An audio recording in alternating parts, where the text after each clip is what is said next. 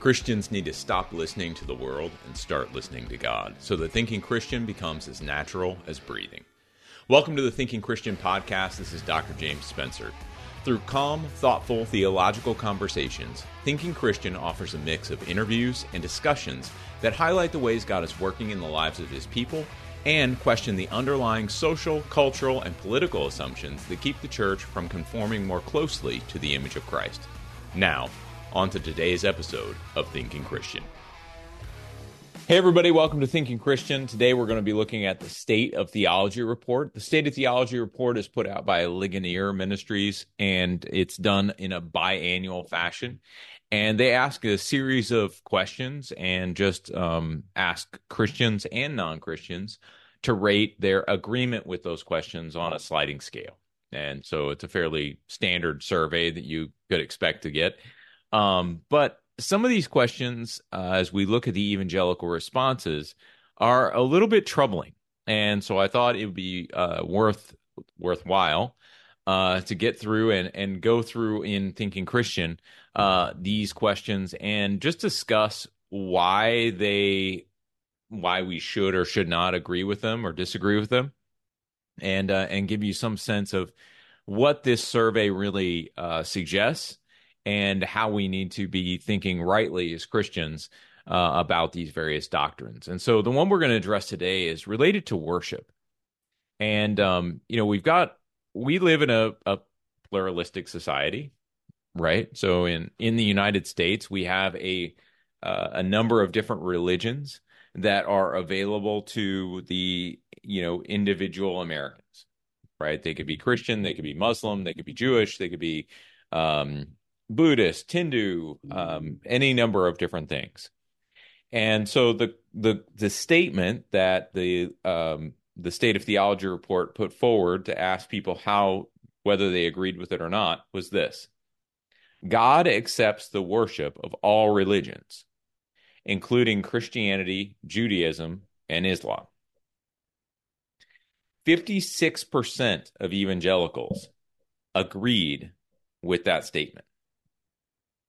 So 56% of evangelicals, U.S. evangelicals, agreed that God accepts the worship of all religions, including Christianity, Judaism, and Islam. Now, to put that in context, 56% is the highest percentage of agreement that this question has received over the last several years that the survey has actually been given. In 2016, 48% agreed. 2018, 51%, 2020, 42%, and in 2022, 56% agreed. So what are we really to think about this? What are we really to think about God accepting the worship of all religions, including Christianity, Judaism, and Islam? I think where we need to start really is, what is worship? What do we think when we think of as worship? And how does it relate to the basic nature of God? In other words, if we think of it as just, as long as I am aiming my adoration at a higher power, God recognizes that as some sort of abstract or generic acceptance of Him and says, hey, that's great. Thanks a lot. I accept. Or is worship something more specific than that? That's really what I think we need to wrestle with first. What do you think, James, that generally, how do people view worship? So is this like the state of worship, really people's perception of what worship is? I think it probably is. I think there's a mix of things. If I had to read into this, which obviously I will, because I think there's a lot that's sort of left to question about these statements. In any survey, you're sort of getting the blank agreement or disagreement with a question or with a statement. Right. And then we have to sort of read in and infer some things from that. Mm-hmm. And so what I would infer from this is two things. Number one, we've gotten very used to in America living in a pluralistic society. And we're uncomfortable with a God who does not accept Christianity, Judaism, Islam, all these other religions as worship. We're uncomfortable with a God who does not accept the worship of other religions. Right. That may not mean that we think that all of those other religions are lead to salvation, right? May not have a corollary there. Although I would be suspicious, maybe there is a correlation between those two views. I think this is actually a better way of phrasing this statement because it stays away from salvific language and gives us a better insight into how people are actually thinking about their non-Christian neighbors. But if I look at Scripture and I say, what is worship?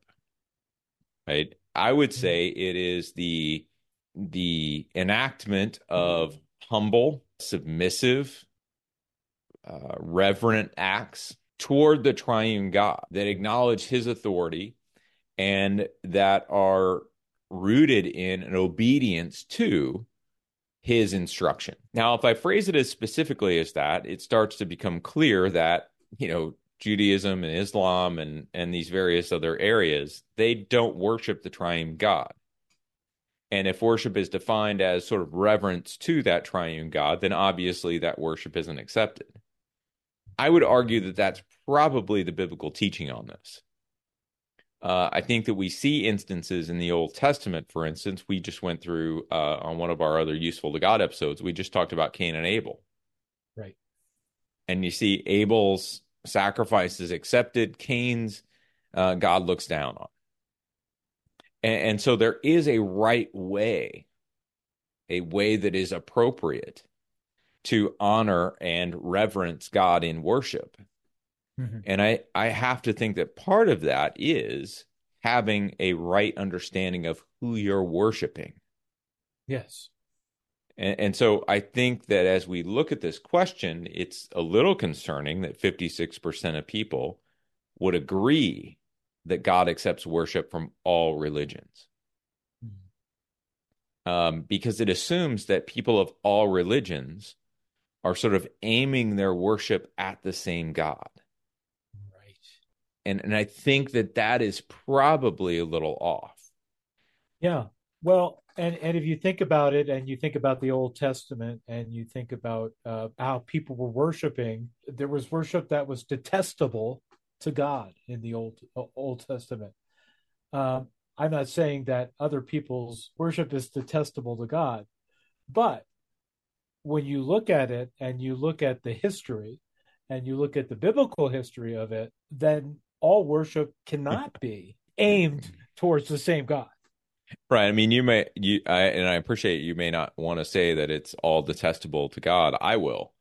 I think that at the end of the day, if you really think about this, if we were to replace God accepts worship of all idols, right? There's a sense in which other religions, from a biblical standpoint, are actually idolatry.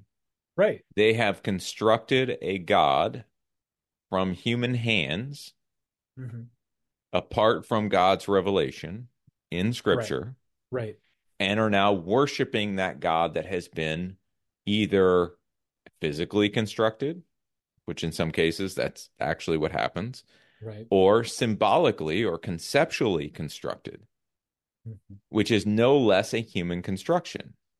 Right. And so what I think we're really dealing with here is, does God accept idol worship? Right. And then you would even have to go to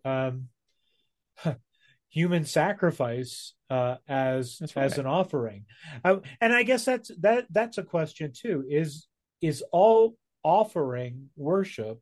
And I know that what we do, whether it's the liturgy, whether we're giving of our tithes and offerings and money, that is supposed to be an act of worship. That is the way our attitude should be. That is an offering of worship, right?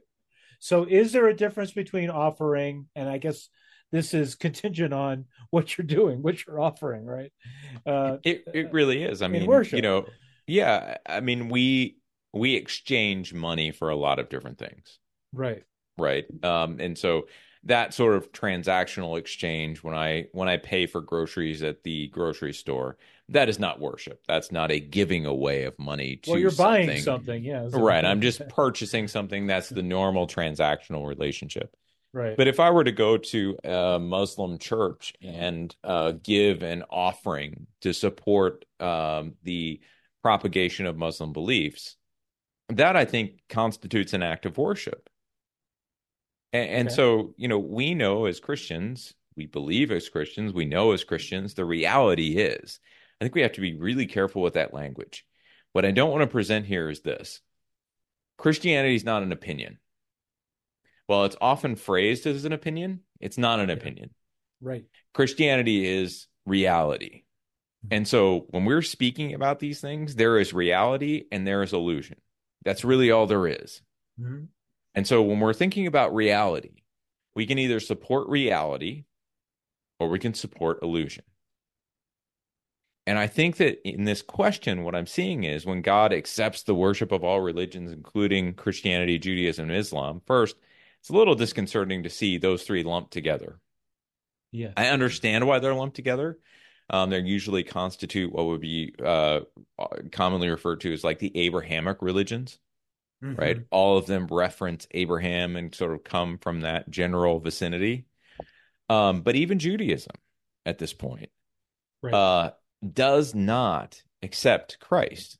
Mm-hmm. And so the God they worship is not a triune God. They've rejected Jesus. And so if we take John 14:6 at its face value, I am the way, the truth, and the life. No one comes to the Father but through me. It's difficult to understand how even Jews standing at the Wailing Wall in Jerusalem, as sincere and devoted as they are, and hoping that God will come back and reestablish the kingdom of Israel, reestablish, send a Messiah. We don't want to negate their authenticity. I think they truly believe that. Right. It doesn't mean that truly believing it makes it true. And so what we have is we want to be respectful of other religions, but at the end of the day, no, I don't think God accepts false worship. Mm-hmm. They're giving their lives away. And I think this goes back to something very simple. Deuteronomy 6:4 and 5. Right? Hear, O Israel, the Lord your God, the Lord alone. Love the Lord your God with all your heart, with all your soul, with all your strength, which I would say is, that strength there. It's the Hebrew word me'od. And so when we look at it in Genesis, the creation narrative, when God created the world and he's done with everything and he looks back on it and he says, this is very good. Me'od is very. It's muchness, right? It's sort of like beyond good, Right. right? It's sort of what he's saying. And so at the end of Deuteronomy 6:5, it's your muchness, your veriness, your me'od, right? Everything you are and have is to be dedicated to the Lord. Well, to dedicate it to the Lord, you sort of have to know who that is. And so within the limited range of revelation that the Jews were given in the Old Testament, I think they were giving worship. They were revering the God that they knew. Right. But once we get into the New Testament, there is God revealed in Jesus Christ. There is God received in the Holy Spirit. And so now what worship is not revering what you thought you knew. It's recognizing the God you've been worshiping the whole time. And so I think even with Judaism, we're on really shaky ground if we say, no, God accepts the worship of Judaism. I don't think that's true. I think that Right. rejection of Christ is rejection of God, and Right. thus you have no conduit for worship. You have no context for it, because if God now is God the Father, God the Son, God the Holy Spirit, you're not recognizing him as such. And that is part of what it means to give reverence to and obey the instruction of the triune God. I wonder how that goes over, but and does it matter, right? Because what you're doing is that you're saying if you're a follower of Jesus Christ and you believe in Jesus Christ and you believe that he is who he said he was and you believe that he rose from the dead, that was the sacrifice that we are saved by. If you reject that, then that cheapens what Jesus did at the cross. Yeah, and I think the real crux of the issue, aside from the identity of Christ, which is a real crux, right? But here's what I'd say. I think that, especially in America, and this is U.S. Christians that are being U.S. evangelicals who are being surveyed in the State of Theology Report. Right. And so I think particularly in the United States, we've committed to respecting the religion of others. We've committed to respecting that Muslims can be Muslim, that Jews can be Jews, that Christians can be Christians, and all the different sects and species of different religious belief. We've committed to respecting. I think there's a danger, though, in committed to respecting that we somehow think that we have to make those religious convictions align with reality in a way that they don't. We're going to break right there, and then we'll be right back after these messages. It goes without saying, but the Bible has changed so many lives. Take a second and think about it. If you didn't have access to a Bible or were even allowed to have one, this is a reality that many are facing. That's why I want to tell you about one of our partners, Cru. Cru has missionaries in almost every country, and they are seeing people come to know Jesus. There's just one thing they're missing: a Bible in their own language. For only $24 a month, you can provide 3 people with Bibles each and every month.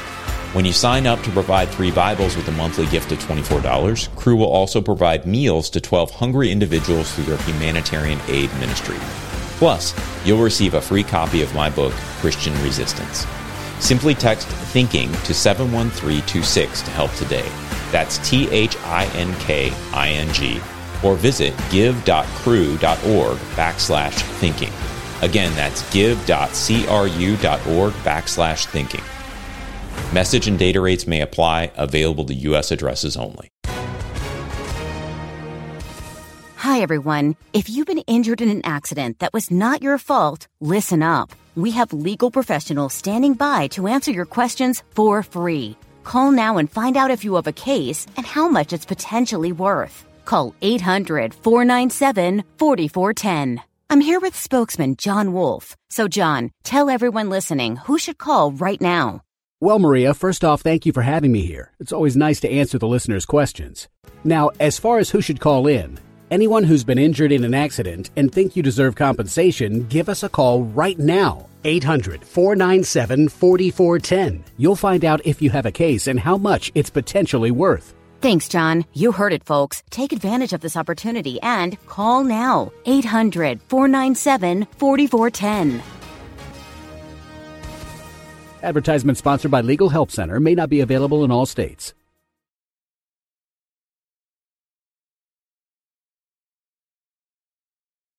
Welcome to the Thinking Christian podcast. This is Dr. James Spencer.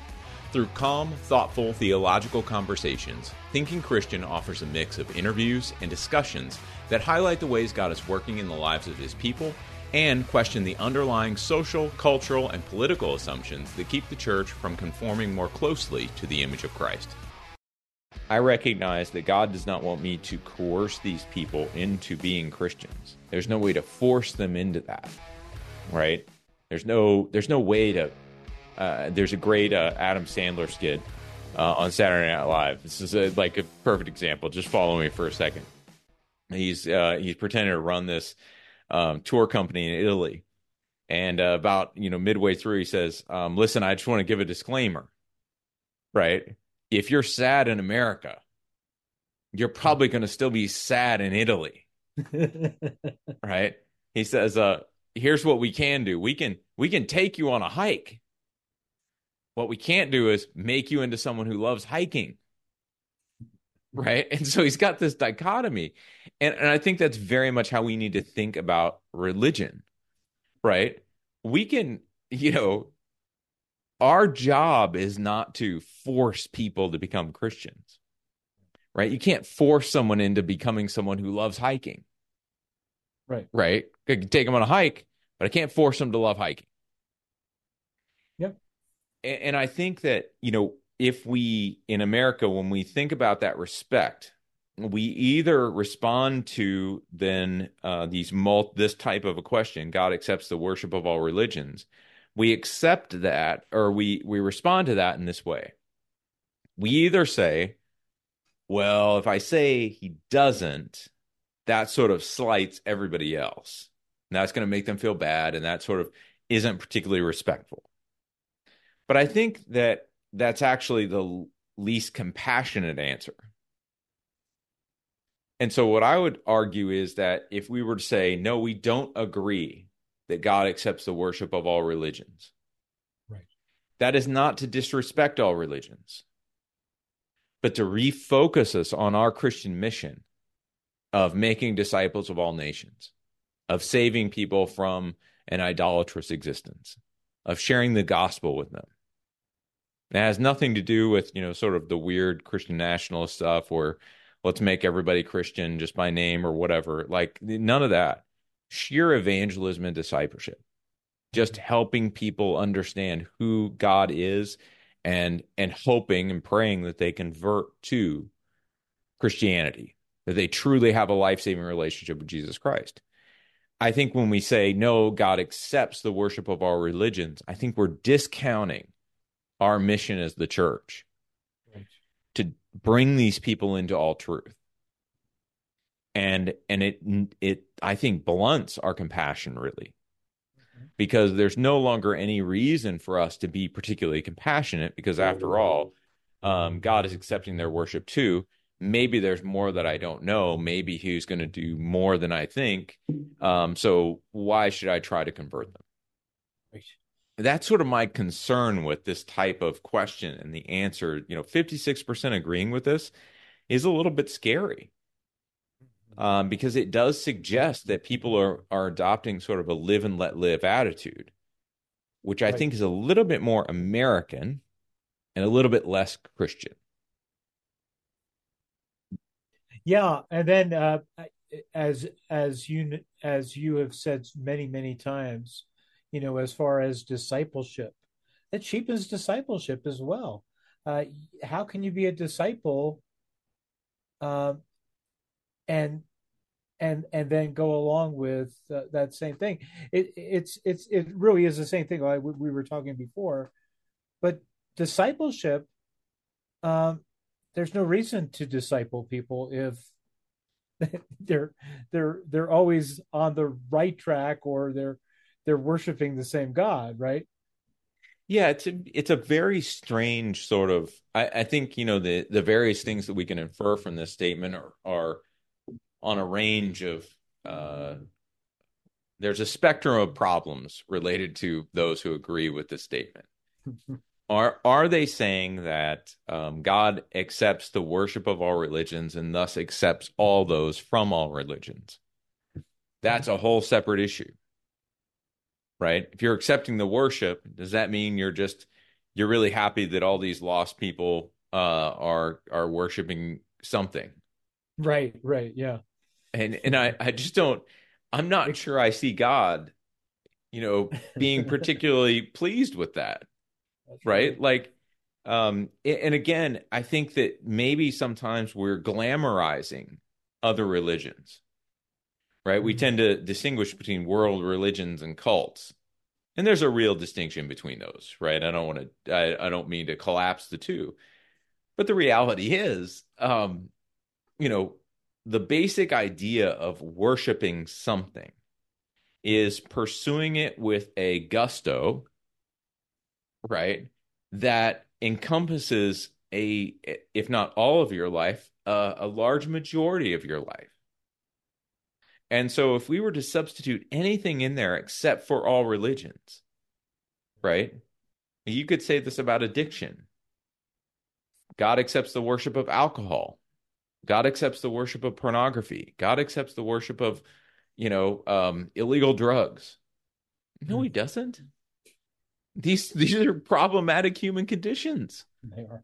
These are things that we give ourselves to, that we give our attention to, that we give ourselves over to pursuing. We put energy into them, right? We dedicate ourselves to finding them, like those kind of ideas. That's what worship entails.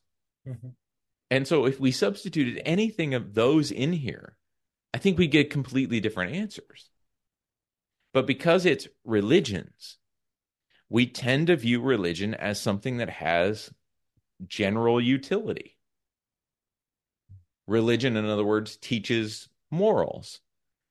And someone who worships a fairly sanitary, relatively nonviolent, generally wholesome God, surely God accepts that worship. And I'm just not sure that's the case, because all of those adjectives fall short of holiness. We serve a holy God. We serve a God who is set apart. And it's difficult for me to believe that a God who is set apart is going to be particularly happy having a mistaken identity. Right. Well, and it gets to, like, when we were talking about the separation of church and state, when we looked at that. Yeah. And you look at, you said something, and it really made a lot of sense to me. There is a difference between the sacred and the secular. Yeah. And it's as simple as that. When you look at separation, and then you look at what holy means, right? Yeah. Holy is actually what that Set separation is. That's right. It's set apart. Yeah. And that's not to say, well, it's divide and conquer. It's not. That's not the whole. That's not the holy thing. Yeah. So, I think, at the end of the day, we have adopted this impression that the church is a voluntary society. Right? Like it's sort of like joining Sam's Club or Costco, right? We buy in for our membership and we can cancel at any time. Yeah, if somebody hugs me, right? If somebody hugs me at Costco, I'm gonna sock them one. I mean, but I mean, that is, hey, brother. That's generally the idea that we have of the church, right? It's a voluntary association. And in part, that's because we tend to view, even as Christians, we tend to view, I think, Christianity as an opinion. Yeah. It's our personal opinion. But the reality is the church is not a voluntary society. We're called into this. Right? We're drawn into it. And I don't want to get into the whole Calvinist Arminian stuff, right? But just if we think about the Bible verses that we're, First Peter talks about this. Paul's writings have this all over the place. Christians are called into this, right? We aren't, we don't choose it.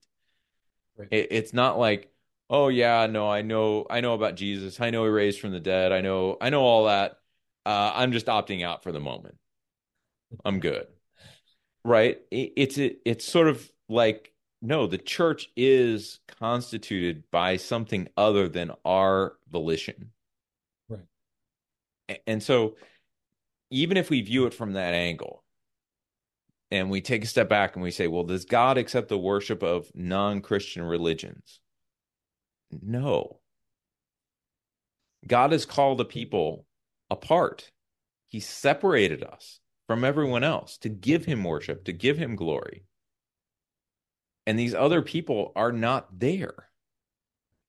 They're not doing that. It's part of what distinguishes us.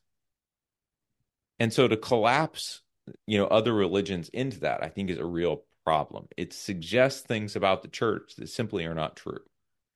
The church is a distinct entity in and of itself. And in order for it to be a distinct entity, it does things that are distinct as part of its nature. And so even though we call what we do worship and what other religions do as worship, they are fundamentally different things. And they're aimed at fundamentally different characters. The God that Islam worships is Allah. I don't know that God. Yeah. I have no relationship to him whatsoever. I know his name, Allah. Outside of that, I know nothing about Islam. Truly. Like nothing. Right? Judaism is a little harder to distinguish because you've got the Hebrew Bible. Mm-hmm. Right? But the real crux of it is Jesus Christ. I mean, Jesus is the stumbling block. And so I don't think we get to preserve the Jewish people as worshiping the same God as we do, given that the New Testament talks about Jesus as the stumbling block. And so we've got to be really clear about this. I think it goes to our identity as much as it goes to the lostness of these other religions. At the end of the day, the church is fundamentally distinct, and we do distinctive things by nature of the fact that we have a relationship with a distinctive God. Yes. That's sort of where it sits for me. Yeah. So this one is really deeply concerning because it is, like I said, it's 56% of U.S. evangelical Christians. Right. That's a crazy number, man. It really is. Doesn't mean that 56% of people in your church feel this way, right? But 56% of people surveyed, which is not trivial, agreed with that statement. There's either confusion about it or actual belief in it. Either one, I think, are problematic. Stick around, we're coming back. It goes without saying, but the Bible has changed so many lives. Take a second and think about it. If you didn't have access to a Bible or were even allowed to have one, this is a reality that many are facing. That's why I want to tell you about one of our partners, Cru. Cru has missionaries in almost every country, and they are seeing people come to know Jesus. There's just one thing they're missing: a Bible in their own language. For only $24 a month, you can provide 3 people with Bibles each and every month. When you sign up to provide 3 Bibles with a monthly gift of $24, Cru will also provide meals to 12 hungry individuals through their humanitarian aid ministry. Plus, you'll receive a free copy of my book, Christian Resistance. Simply text THINKING to 71326 to help today. That's THINKING. Or visit give.cru.org/thinking. Again, that's give.cru.org/thinking. Message and data rates may apply. Available to U.S. addresses only. Welcome to the Thinking Christian podcast. This is Dr. James Spencer. Through calm, thoughtful, theological conversations, Thinking Christian offers a mix of interviews and discussions that highlight the ways God is working in the lives of His people and question the underlying social, cultural, and political assumptions that keep the church from conforming more closely to the image of Christ. How much do you think that, as we have seen in political circles, how much do you think that is because, when you look at like 9/11 and you think about those times where these are very divisive times from a religious standpoint because of political and terrorist acts that happened. How much do you think that is the perception of these 56% of evangelicals, that because of political correctness with the whole Hamas and Israel, how much do you think that is a political thing that people have said, we have to be politically correct here because otherwise we get labeled as something else? I don't know. It's difficult to know because this is an anonymous survey. Right. And so my concern, I would actually be happier in a lot of ways if people felt pressured into answering this way. Right. I think the trouble is that it's an anonymous survey. Yeah. Nobody's going to know that you answered one way or the other. Right. Ever. I mean, it's going to be reported just like it is right now on the website. We don't know who these 56% were that were responding. We just know that they responded. Who are you? Call in now. Yeah. And so I think the more troubling idea is that, given the things that you referenced, 9/11 and the various difficulties we've had with terrorists and now with Hamas and all that kind of good stuff, I think the more pressing concern very much is, do people actually believe this? In other words, respect has turned, or respect and tolerance has turned into acceptance. Right. And what I mean by acceptance is not I could go to a dinner party with you without, berating you in the middle of it, right? I don't mean that. What I mean is,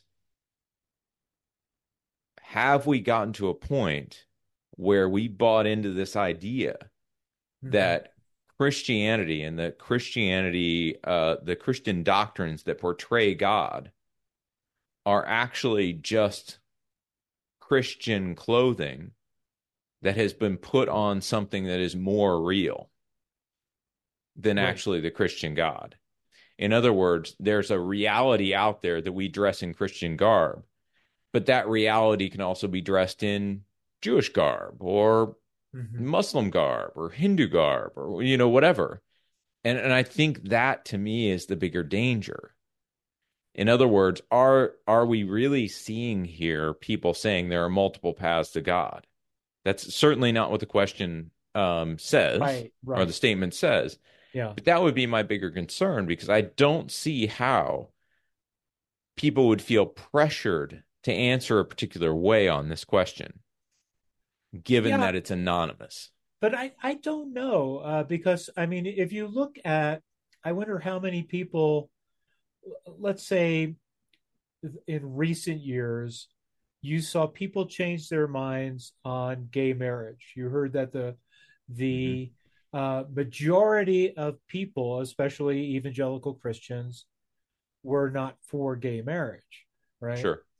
And then there was this certain, there was about a 5-year time period, maybe even faster than that, where there seemed like people started changing their minds. Whether that was anonymous or whether that was, suddenly the polls changed, right? What was that? Was it just that we were conditioned? We were there was like this sandpaper on those. These are deeply held beliefs, and that that perception says, well, even if it's anonymous, I don't want to be known as being somebody who's intolerant, right? Yeah. So I'd say two things. Number one, it's probably a real complex issue. I mean, it's probably a whole show in itself, right? Yeah. Because what I would start pointing to are things that desensitize us to, and sort of begin to erode our convictions about those issues. Right. Right. So, I know a lot of gay people. I trained a lot of gay people when I was a personal trainer. It's harder to condemn someone, right, when they're standing right in front of you and you actually know sure them. Right. Right. It's much easier to condemn an issue. Right. But yeah, and that's, I don't know if condemnation was, but it was Fair. Actually perceived as that, right? So, yeah. So I'll let me rephrase it, because I think you're right. Condemnation language probably isn't the right language, but I think it's harder to tell the truth to someone that you know and like. Right. Right. It would have been very difficult, I think, for me to talk to some of the clients that I developed relationships over multiple years about my convictions regarding same-sex practices. Right. That would have been really difficult. Yeah. But to speak about it in the abstract, right, with no particular referent, fairly simple. Mm-hmm. And so what I think partly, I say that to say this.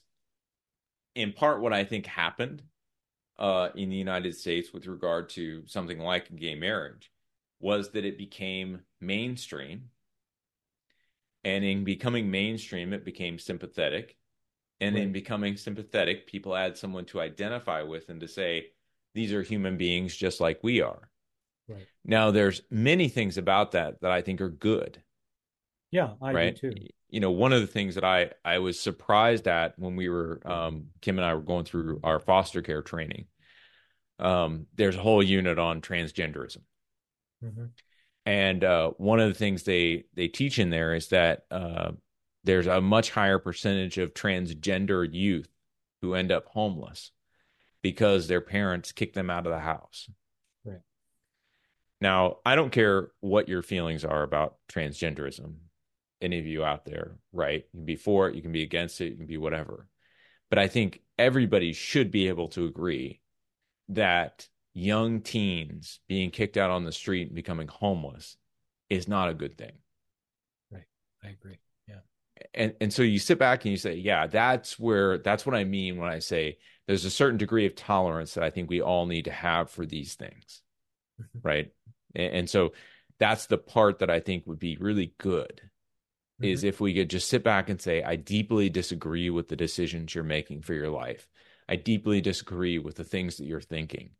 You know, I can deeply disagree with those things and still not put you out on the street to suffer. Right. Like, that's just patently wrong in my mind. And so I think that my point is there's a familiarity that I think allows for tolerance. And then I think there's a familiarity that drives beyond tolerance to acceptance.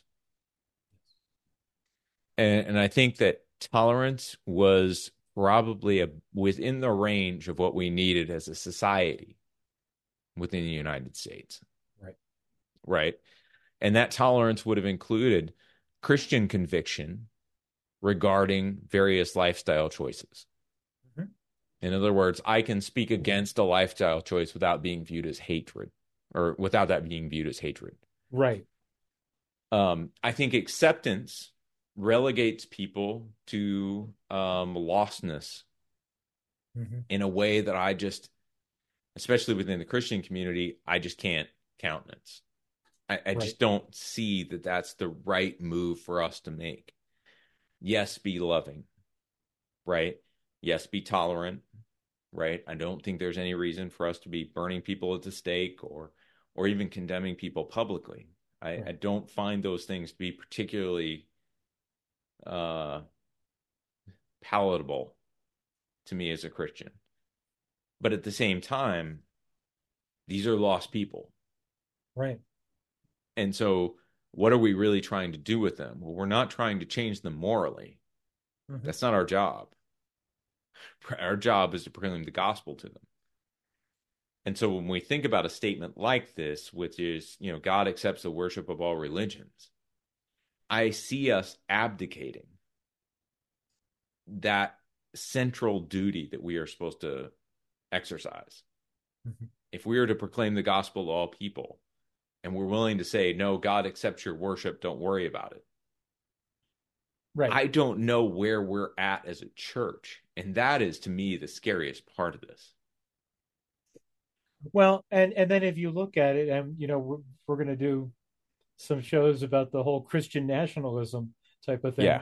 Yeah. You kind of say, wait a minute, maybe that's part of the perception. Maybe that's part of the erosion, is that people are saying, I don't want to be like them. I don't want to be looking as a hater or all of those kind of things. And you know, hatred is really the optimum word there, because unfortunately, tolerance, which I think we do need tolerance in the very basic term of tolerating others, but that doesn't mean you say, boy, I'm going to endorse their God as well, and say that their God is equal to our God, and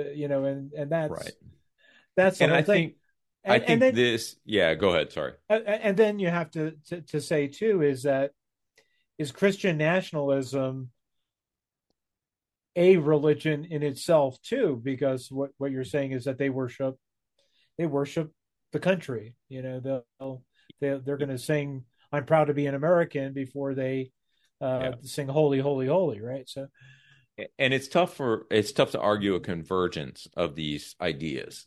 Right. So I don't want to present the idea that these two are absolutely linked together. Right. Right. But what I would say is if I were a betting man, right, and I were, reading the tea leaves and putting some of these things together, what I see is the preclusion of the establishment of a state religion and the provision of free exercise Mhm. keeps the government from authorizing any particular religious establishment as the state establishment of the United States. Right. And so what you have is, for instance, you had this in early colonial America. The federal government didn't have the same level of power that it has right now. And Right. so up to even, into the 1817, 1820s, maybe even eking closer to the 1850s, certain states within the United States had state established churches.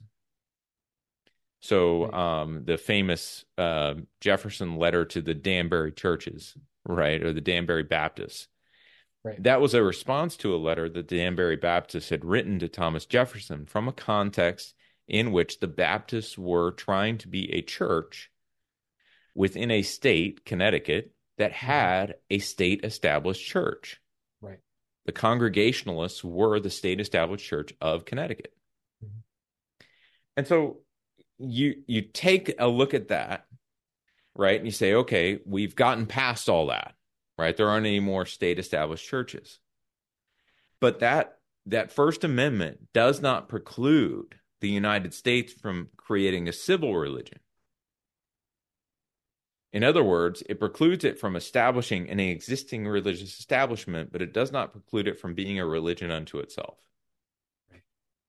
And I think that's largely what we're seeing right now. We're seeing a rise of civil religion, and we're seeing a definition, a redefining of sacred and profane.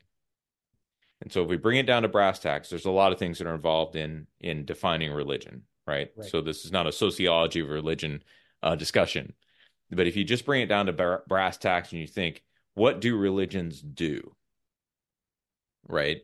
Well, in part, what they do, one of their main functions is to distinguish between sacred and profane. They create distinctions. And I think that in a large part, that's what we're wrestling with here. I think it's becoming profane to say that another religion does not have access to God.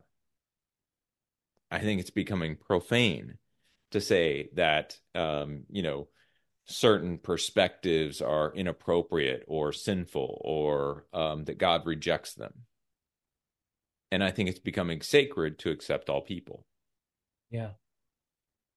And so what you end up with is this sort of unholy merger, right, of government and spirituality, or government and sort of pseudo theology, that creates problems like I think what we could be seeing here in this survey, where 56% agree that God accepts all worship from all religions. It's a very big problem, right? Just sitting as this rock. And I have a feeling that there's the complexity of sorting this out is far beyond what we're going to deal with today. But I will say, I think civil religion has a lot to do with it. I think lack of discipleship in the church obviously has something to do with it.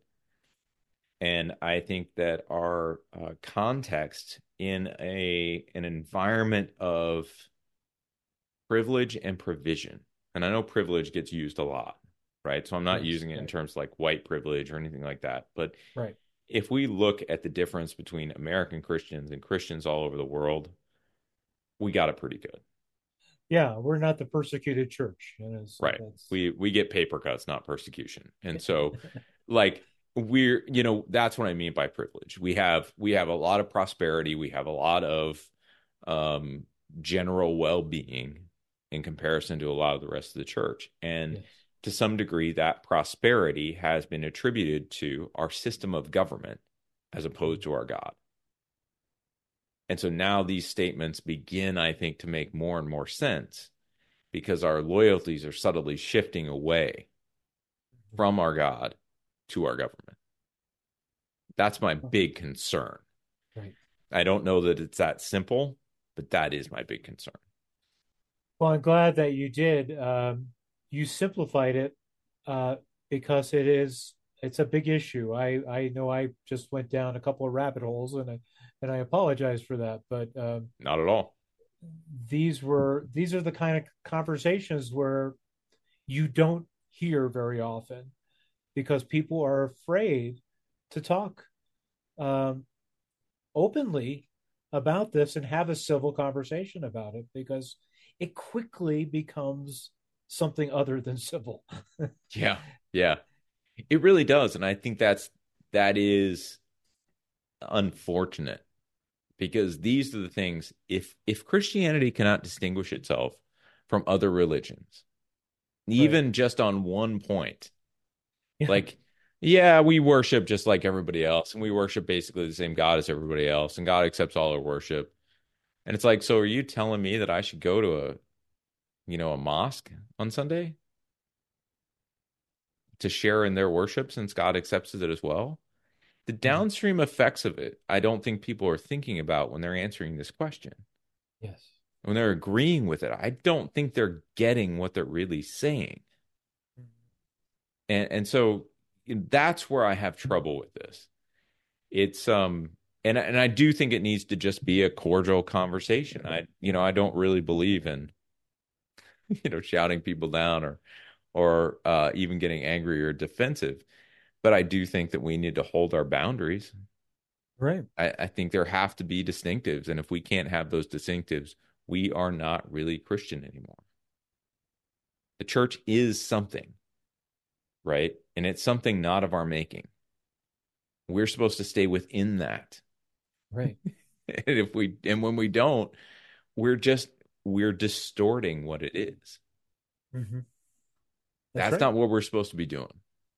So, yeah, that's, this, if you haven't looked at the State of Theology report, I'd encourage you to do so. You can find it at thestateoftheology.com. And you pull up they've got a great PDF where it summarizes a lot of these findings. There's a few of the other questions that we'll be addressing on other episodes of Thinking Christian. But you can find it again at thestateoftheology.com. So I'd encourage you to check it out, and welcome you back next time on Thinking Christian when we address another few of these different statements that were put out in the theology report, and kind of dive into what I'm thinking about them, how we should process them as Christians, and looking forward to those conversations. So thanks a lot for being here. Thanks, Richard, for the interaction. Thank you, James.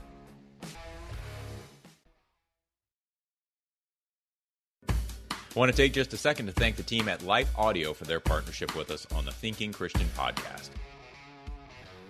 Christians need to stop listening to the world and start listening to God, so that Thinking Christian becomes as natural as breathing.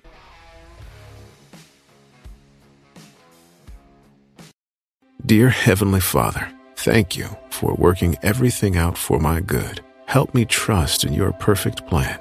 Amen. Father, thank you for loving and caring for me. With Christian Prayer Meditation, you can pray along to prayers based on specific topics. Go to lifeaudio.com or search your favorite podcast app for Christian Prayer Meditation.